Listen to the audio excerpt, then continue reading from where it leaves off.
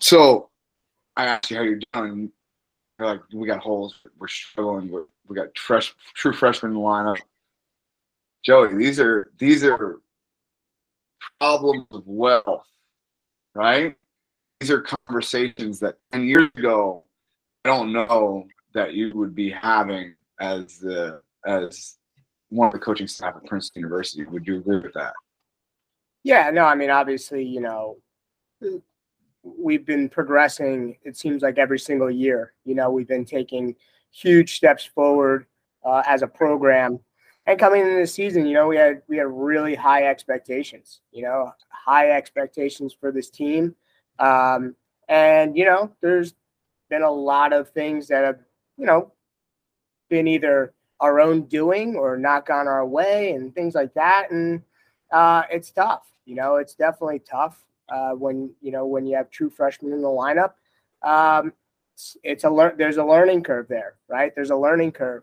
And then dealing with injuries and stuff like that.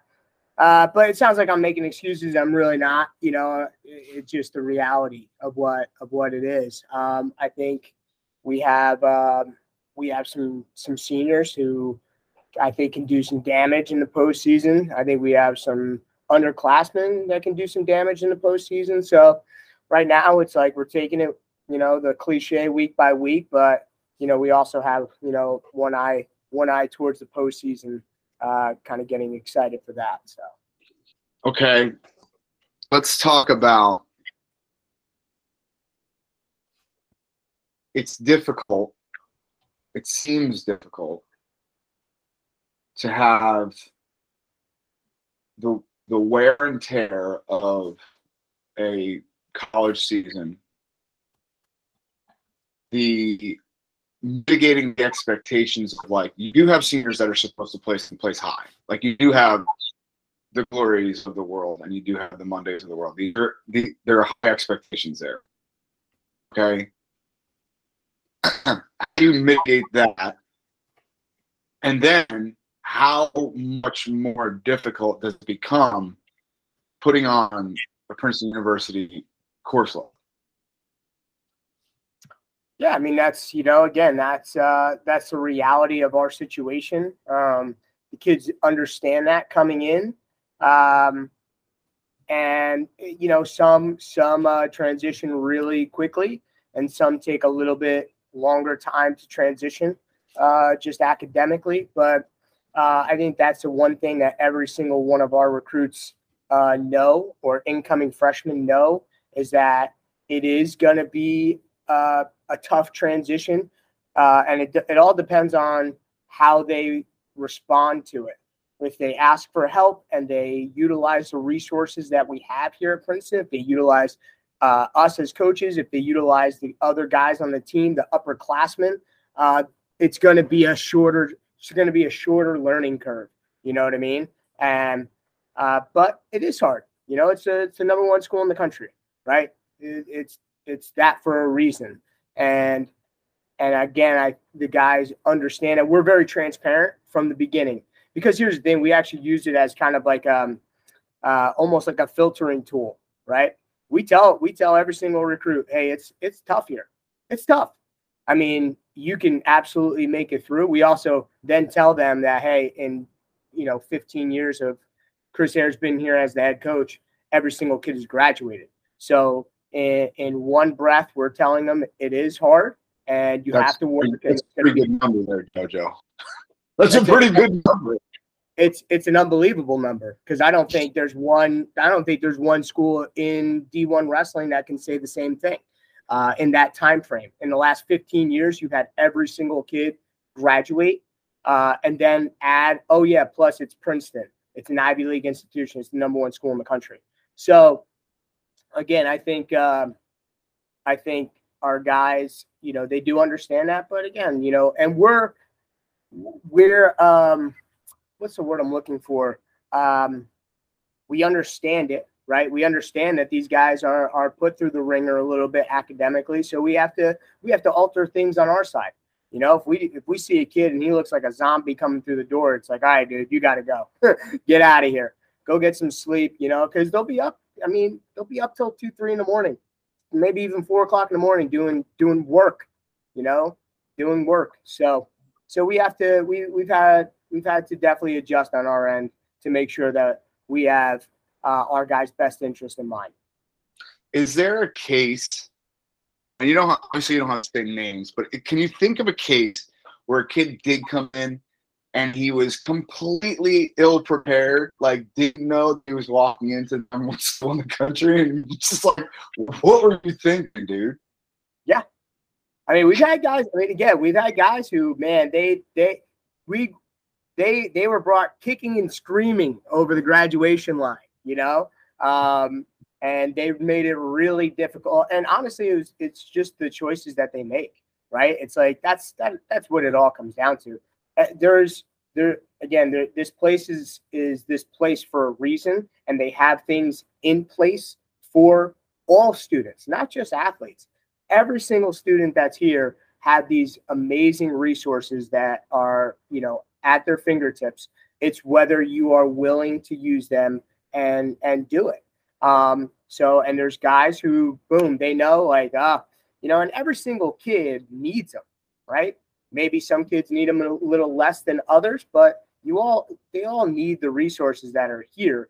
It's just whether they actually take advantage of them, right? And we tell our guys, like, hey, we can't do it for you, just like I can't cut the weight for you. Like, you have to want to do it. You have to want to, go to these, office hours and study hall and all this other stuff. Like, you got to want to do it. So some guys are easier to deal with just because, again, they're self-motivated, and some guys aren't. And what is because it seems, and one of the things that is very difficult to convey through this medium is just how symbiotic the Princeton wrestling staff is. I've been around you guys. You guys work very well as a team, and you bust chops and you have good time, but you work very well as a team. Ray has a role, and Harris has a role, and Joe has a role, and Jackson has a role, and Reese has a role. And it seems, especially as an outsider, that you guys have a very symbiotic relationship. So what is the protocol? What is the go? What is the plan that is in place when you see a kid that walks in that might be a little over his head academically? Maybe they're not taking advantage of the resources. What plan of action is sprung into at that point? So that's usually Ayres's. He has a keen sense for that. Just being here for that long, and I've been here pretty long too.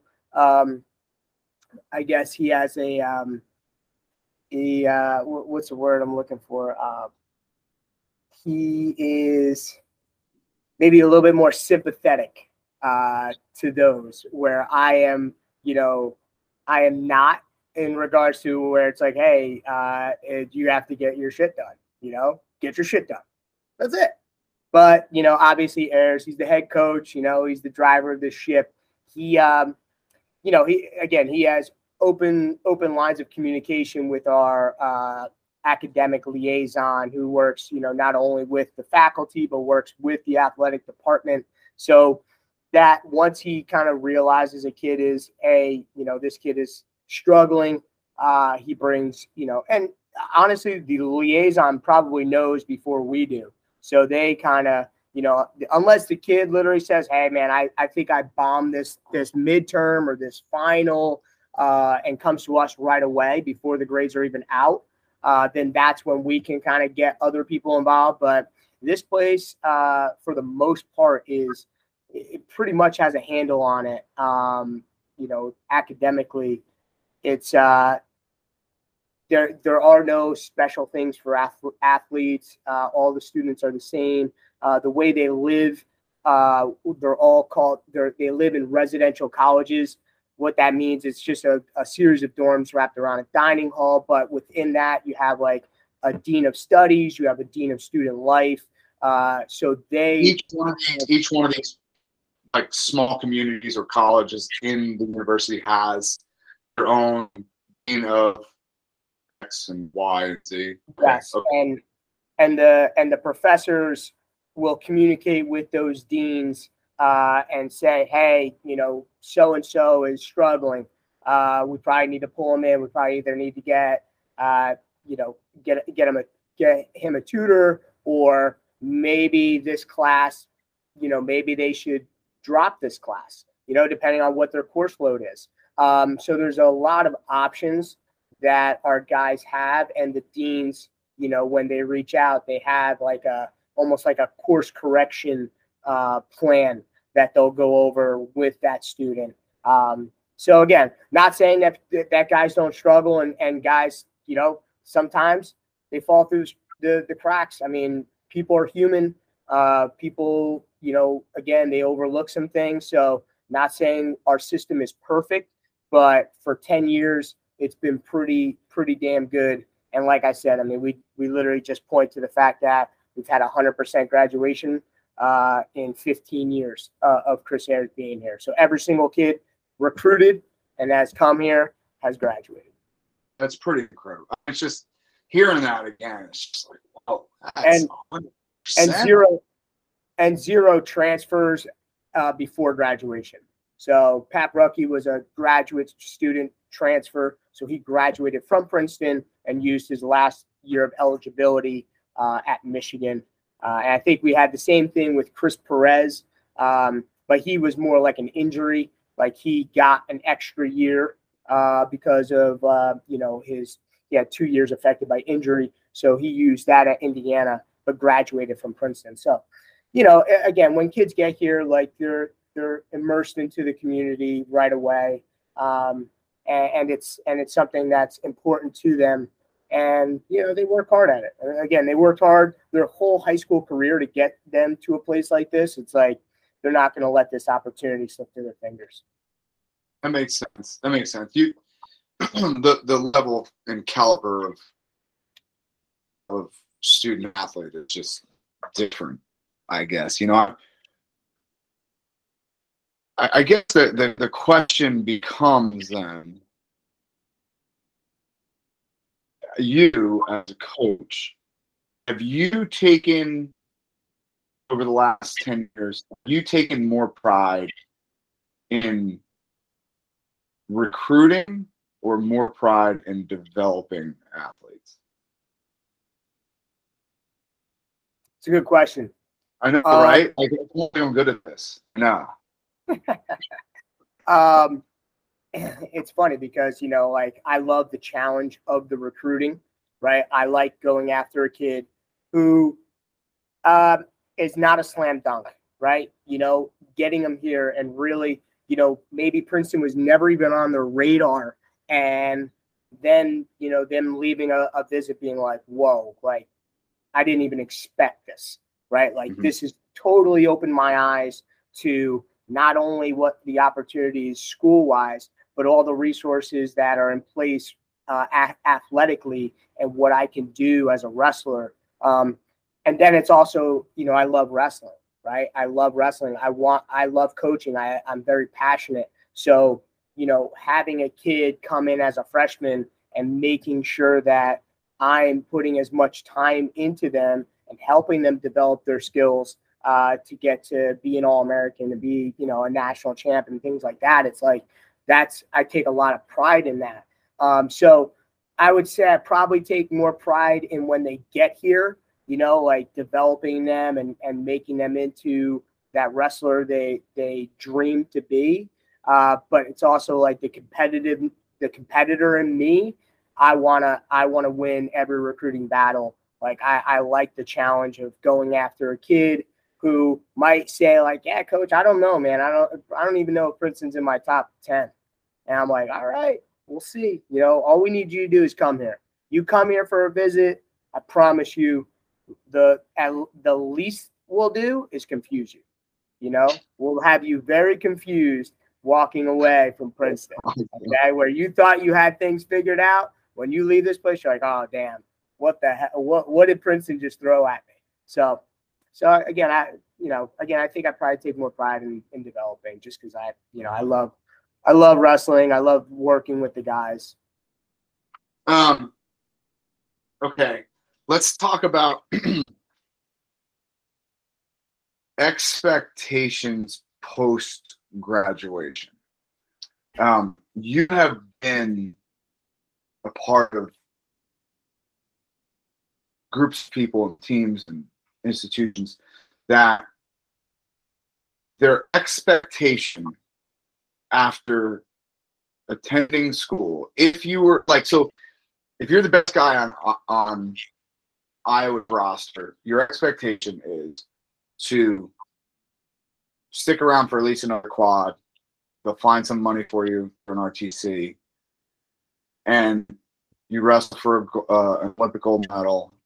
If that doesn't work out, you find your way into coaching somehow, and that's basically been the path of every successful college wrestler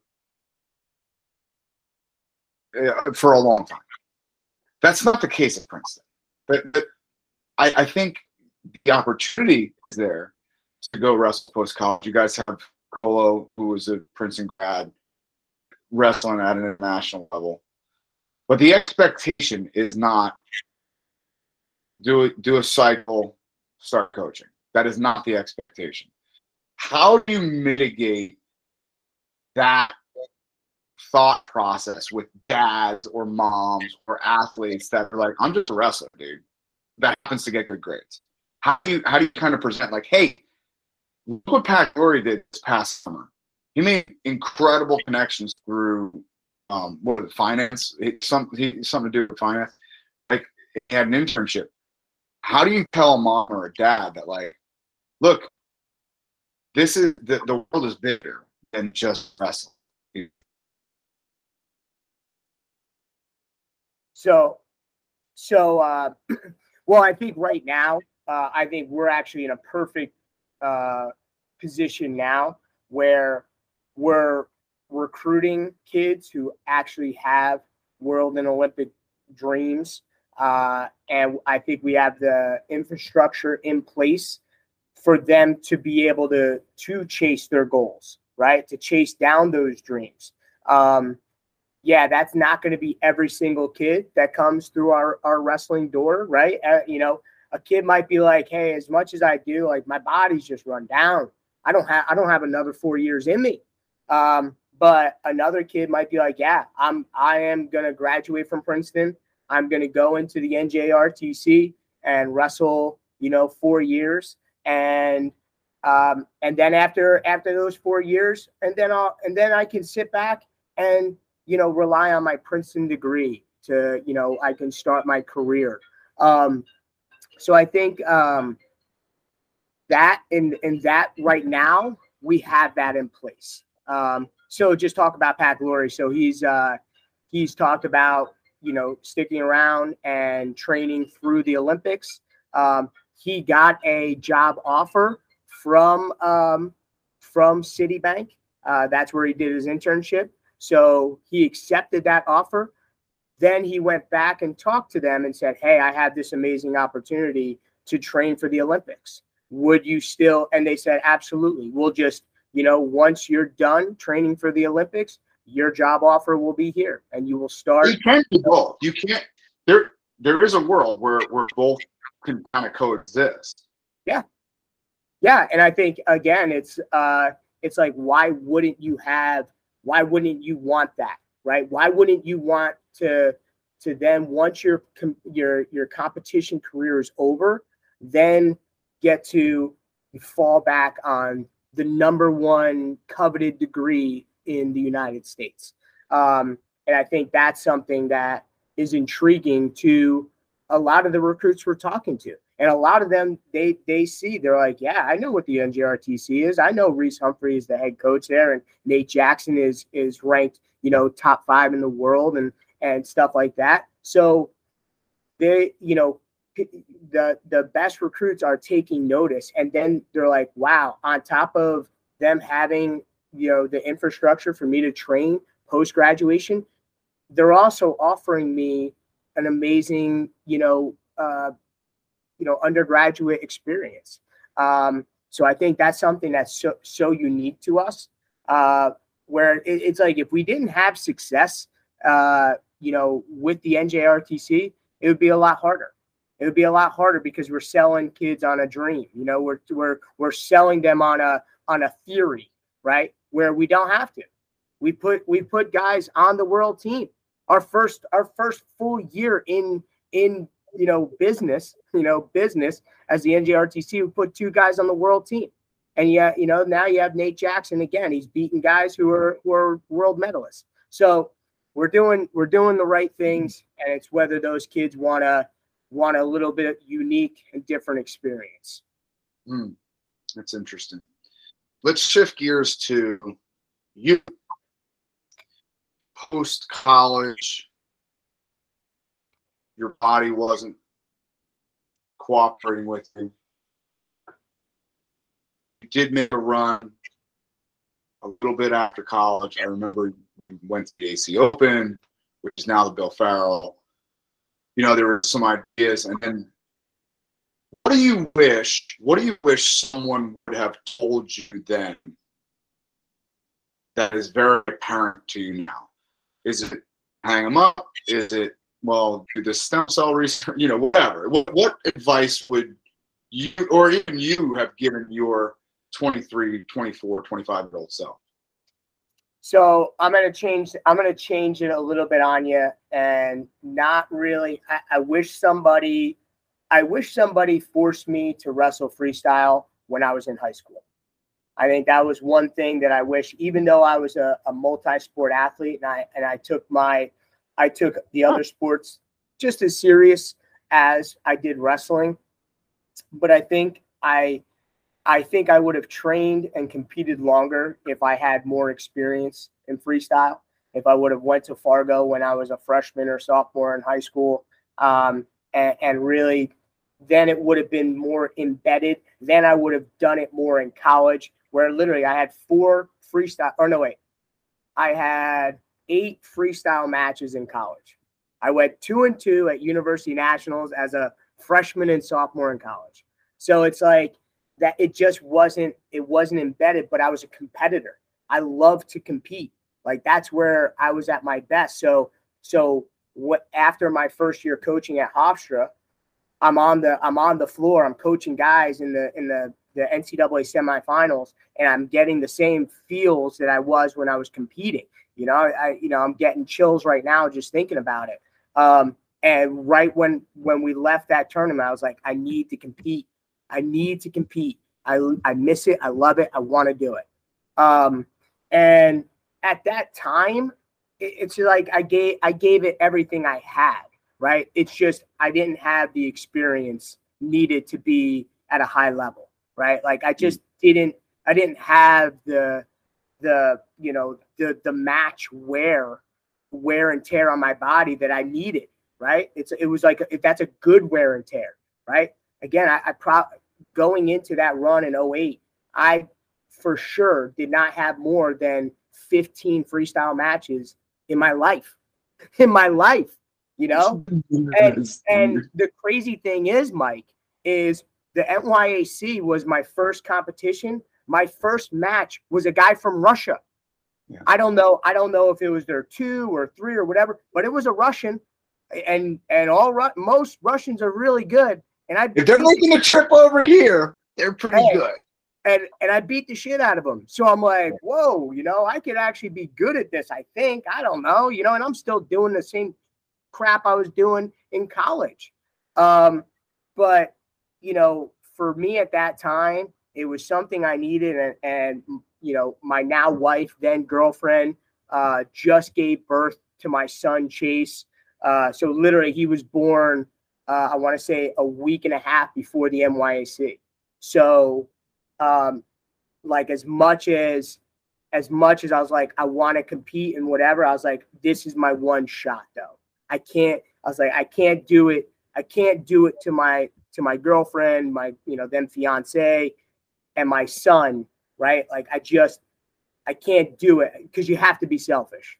right? And there's guys who did it with families, and I don't there's nothing against, I have nothing against what they did. They probably had an amazing relationship with their wife and stuff like that. I just do. Hold on a second. Let me pause it there though, right? Who was the last guy to make a team that was a full-time coach? Because you were a full-time coach at the time too. Yeah. Yes. So like you say you gotta be selfish. You do. You have to. And that's why you see guys like Monaro, like they had a character ass that they want to compete again. So he leaves Virginia Tech, goes to OU, and wrestles through the rest of the quad. I can't think of another dude that was full-time on staff somewhere and made the team. I think Frayer. And I don't even know I think he was the strength coach at Iowa. Like right. That's not. Well, technically, he's on staff. Yeah, he's training, dude. Like, like, and he'll probably say the same thing. Like there's no way he could have been like a second assistant or a first assistant and doing all the duties in the office and recruiting and coaching on the weekends and stuff like that and still be able to make it. I don't care how good you are. You know what I mean?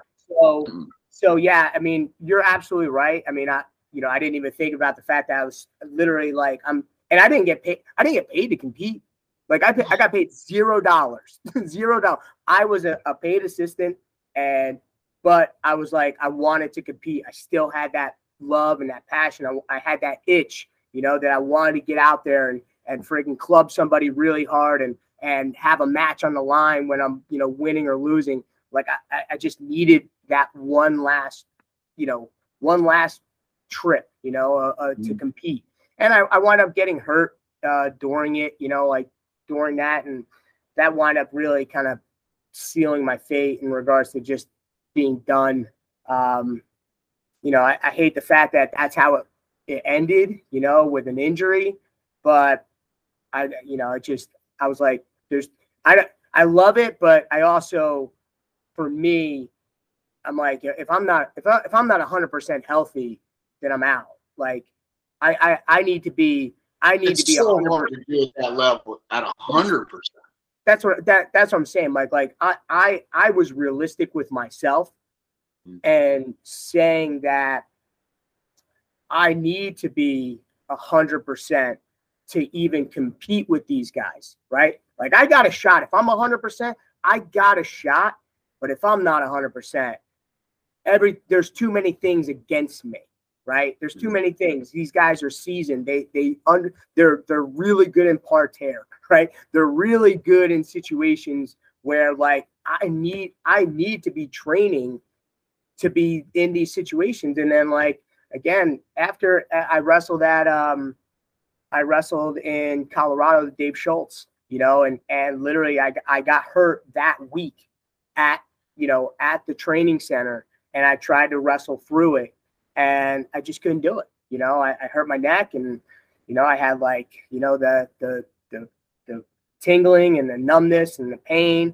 And I was like, man, I tried to push through it. I gave myself a little bit of off, tried to push through it towards the end of March, and I was just like, there's no way, man. There's no way I'm going to be able to make a run at the Olympics with the best guys. I mean, you got guys like Sam Hazewinkle, Nick Simmons, Henry Cejudo. I mean, he won it then. I mean, like, there's not a doubt in my mind that I felt like I could compete with those guys if I was 100%. But the way I was then, it would have been a mute point. Yeah, that becomes it's almost, and it's easy for me to say because it wasn't me, but it's almost better because there's nothing worse than a guy who thinks they can do it, is healthy, and then you just see that. You see the years compound, the years of interest of wrestling, right? Like the interest in wrestling is just like these little nicks and these little, you lose step. You weren't any less fast in 2008 than you were in 2005. I can tell you that 100%. But what's really kind of hard to watch is like an athlete that just hangs on a little bit too long. So it's almost like it's better that like there was an acute like, all right, dude, this is it. Yeah. Because I guess maybe that's even what makes guys like JB even more impressive. Like that dude's still got it. He's 30, 33, 34. That dude's still got it. Still wrestling at a really high level, you know?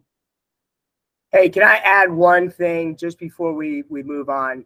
Mike, Wi-Fi is absolutely atrocious right now. You're glitching, and there was a moment for about 20 seconds where you were frozen, and I was just oh, this, you know what it is? It's difficult. It's like 70 and sunny every day here. They can't get certain things right. It's just it's a difficult process. I had to bust your chops a little bit. All right. Hey, I want to add one more thing because you're talking about like, you know, I think it was easier for me to walk away at that point. Going back to my original, like what I answered, like I wish somebody got me into freestyle, but I guess me not being in it and me not having a goal of being an Olympic champ, that wasn't my dream. Right? Being an Olympic champ was not my dream. My dream was being an NCAA champ, right? That was like when I was in high school, I'm watching guys like, you know, Stephen Abbas and guys win national titles. And I'm like, that's what I want to do. I want to win a national title. And so for me, I guess it was easier because I accomplished my goal and my dream. And this other thing, I was like, I want to try and chase this. But I felt at peace. I was fine with me saying like, hey, I'm done competing. I was good. I know there's guys who, you know, when they're 7 years old, they have that dream of being an Olympic champ and a world champ. And that's amazing. And that's awesome. I was never exposed to that. I didn't have that dream. So again, it was easier for me to be like, you know what? All right. You know, like I'm good. It's time to now put focus into my coaching career, putting focus into my family. And I was good with it. Let's take it to the next generation. Do you have your son who is 14 now or 15? 15. Okay. Is he wrestling freestyle? So I definitely exposed him probably a year and a half ago when he was in 7th grade, like towards the end of his 7th grade. Also, like 8th grade, he didn't compete, but I had him going to practices and stuff like that. You know, me and him. So this summer will be his first real, like, he's going to be on the circuit. You know, he's going to be going, he's going to be wrestling at Freestyle States. He's going to be doing all the stuff that, you know, that I wish I did. And again, I'm just exposing him to it. Right. Mm-hmm. I'm not, he might never have a dream of, you know, being an Olympic champ or a world champ. And I'm fine with that. Right. Like that's fine with me. But freestyle, it will help him, you know, in folk style and vice versa, mm-hmm. You know, and I'm a true believer that they definitely coincide and they help each other. So he's going to do it because it's going to help him, you know, in his folk style and stuff like that. Mm-hmm. All right, Joel, do you have anything? Because I got to get moved here soon. Yeah, I just want to dig back in a little bit earlier. You had talked about kind of, you know, your academics there are so rigorous that oftentimes you'll need to alter, you know, practice schedules based off the kid, how they're looking. How do you go about doing that and also still maintain the high level of training needed to compete at the highest level? So I guess just to give you maybe one little piece of secret that we do, every single day we send out these guys. It's almost like a questionnaire. It asks them, it's quick. It's like 5 questions. It's like, what's your mental state? You know, 1 to 10. What's your level of soreness? 1 to 10. How's your hydration? How's your sleep? And one more, I forget what it is. They fill that out. It's quick. and we look at that prior to practice, and we kind of make an adjustment. If our guys are feeling good and they're ready to rock and roll mentally as a whole, we go hard. If we feel like, hey, we just got out of midterms, everybody is totally shot mentally, maybe we pull it back a little bit. And here's the thing, the training is so, it's the same but different, and I think just the mentality about it, it's like, you don't have to grind. You don't have to grind 7 days out of the week for 6 hours, right? Like literally, if you took a week off of practice, you would be just fine. You would be able to wrestle a match just fine. Even if you took 2 weeks off. You took 2 weeks off of just wrestling, not wrestling live, right? Not wrestling live, you'd be just fine. You'd probably feel better. You'd probably be like, oh man, I feel fresh. I'm not grinding, whatever. I'm like, so I think our mentality is, we're trying to be on the forefront of wrestling recovery, but our big saying is you got to earn your day off. You got to earn your day off, dude. Like if the plan is we're going hard on Monday and Tuesday, you better go friggin' hard on Monday and Tuesday, because Wednesday we give our guys a lot of leeway, and we trust them that they're going to take full advantage of the rest and recovery day. They get, there's a block from 10 o'clock to about 2 o'clock where there's 20-minute massage sessions where they can sign up and get a 20-minute massage by a guy we bring in. And then during practice time, we actually have a woman put them through a yoga session. So that our Wednesdays are totally focused on rest and recovery. But then it also comes down to knowing your athletes, right? So again, majority of the team might be lights out in regards to how they feel. They feel awesome. And then one guy, he is like super sore. His mental state, he's a wreck. Then we got to pull him in, right? We got to pull him in, and we got to be like, hey, what's going on? And then he tells us like, oh, I was up all night doing a project or doing a report or writing a paper or whatever. And I'm super sore. Like, I tweaked my knee or whatever. Then we have to adjust, individually. So there's adjustments we make as a whole for the whole team. And then there's adjustments that you make individually. And I think that's the other thing is like, you don't treat everybody equally, right? I think that's the misconception. Everybody thinks like everybody's treated equally. Like there are guys. I think you say that, and I don't know that anyone that has been in a college room would ever say that everyone is treated equally. I think they all know that there are people that are treated differently, for sure. Yeah, and for one reason or the other, right? There's, again, knowing your athlete. There's a guy who you can run through the brick wall 5 days a week, and he's going to come back on Monday, and he's going to be ready to rock and roll. And there's some kids, man, maybe you got to pull back on them, right? They ran through a brick wall for 2 days. Then you got to be like, maybe we adjust the training plan for him. So, and every single person is differently. Everybody responds differently to a coach, to a workout, to whatever. So I think that's what make the best coaches are the ones who adapt to their athletes, not having their athletes adapt to them. That's interesting. I wonder for how long it was the absolute opposite. Because it was for a long time. I think it was for a long time, Joey. I think it was a long time where it was just like, nah, they'll figure it out.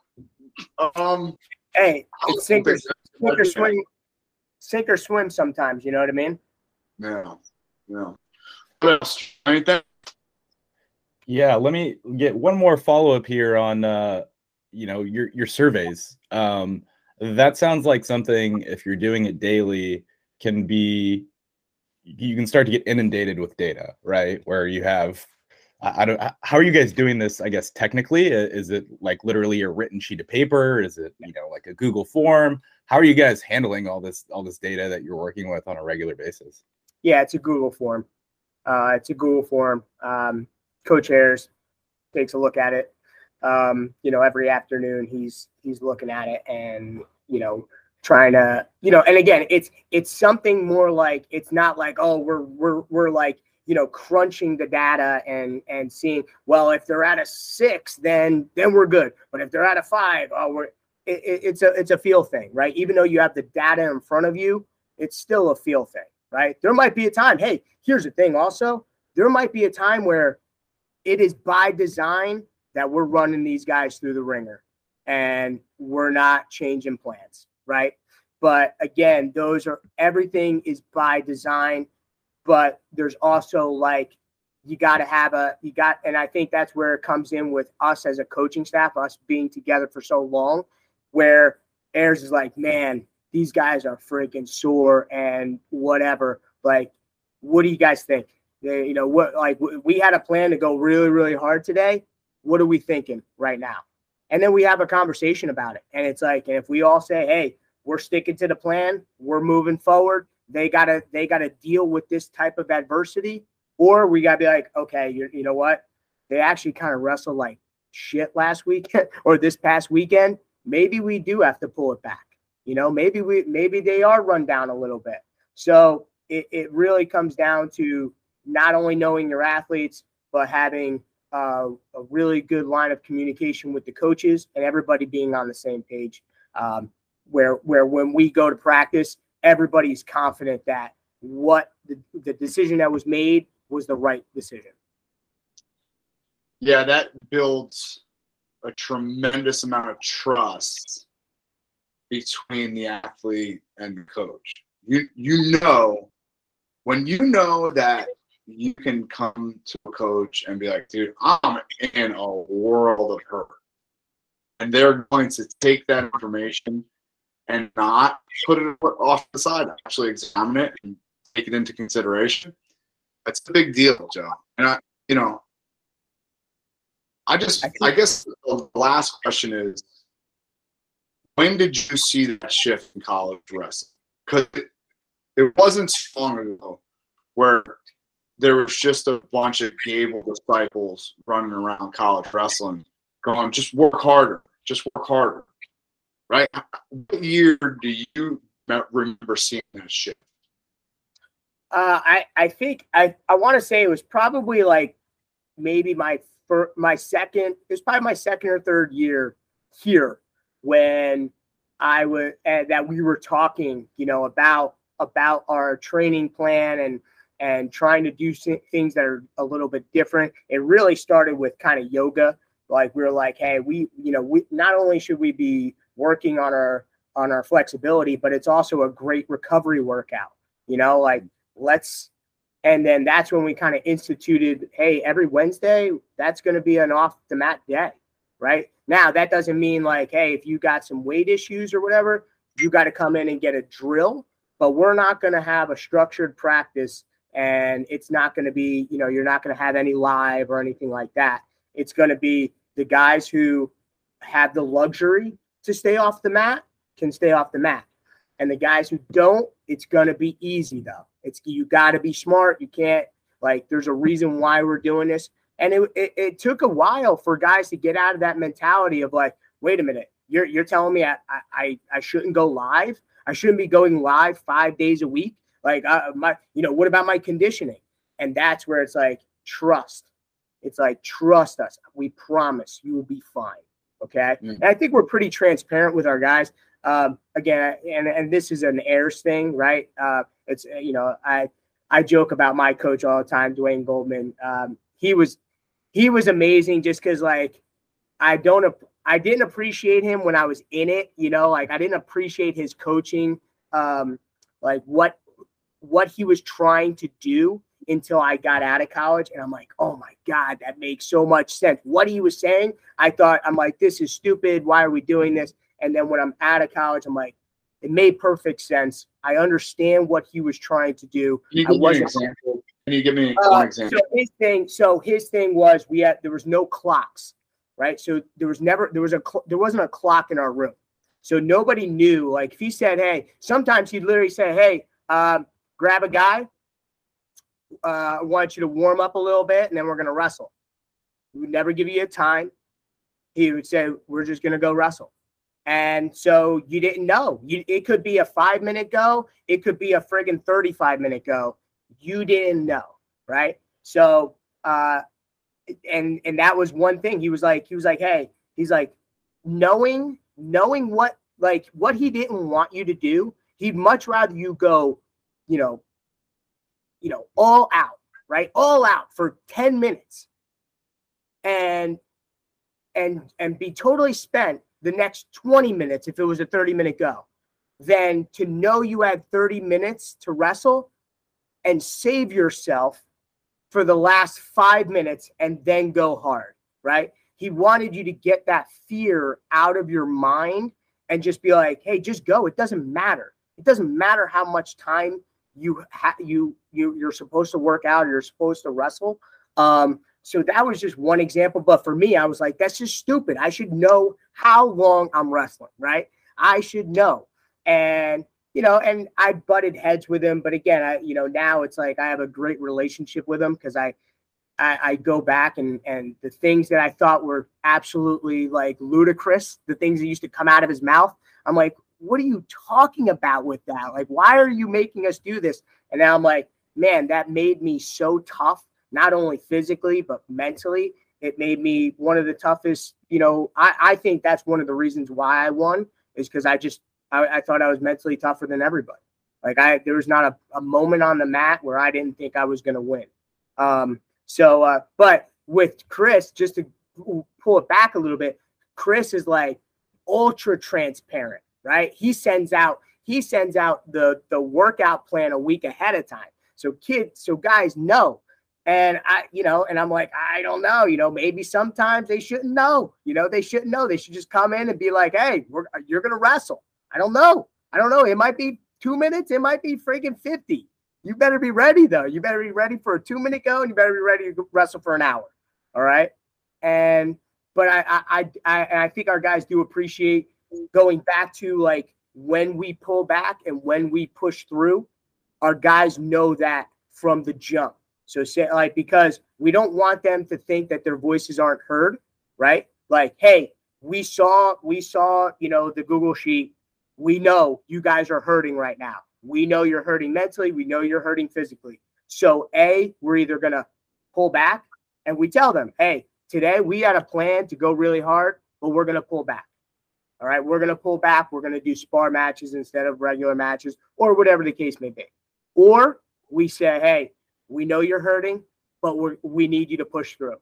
We need you to be focused mentally coming into this practice. I know you're not feeling good, but we need you to be focused for an hour and 15 minutes and just give us all the intensity you got. And we promise you this will benefit us in the end. That makes sense. Yeah, because then when you ask them, hey, look, we gotta go today. Can you give it to me for 75 minutes? The answer is pretty yes, as opposed to, man, you just freaking asked me to do it last week. Yeah. Again, it's kind of bullshit, dude. So yeah, that makes all the sense in the world. All right, man. Well, thank you so much, Joey, for jumping on, man. I really do appreciate it. I'm gonna get out there to see you guys here pretty soon. Hey, you're always welcome. You can't stay out of Jersey too long. I can and I will. No. Getting you back, baby. Getting you back. Right, hey, guys, thanks for having me on, all right? Thank you, brother. I'll talk to you.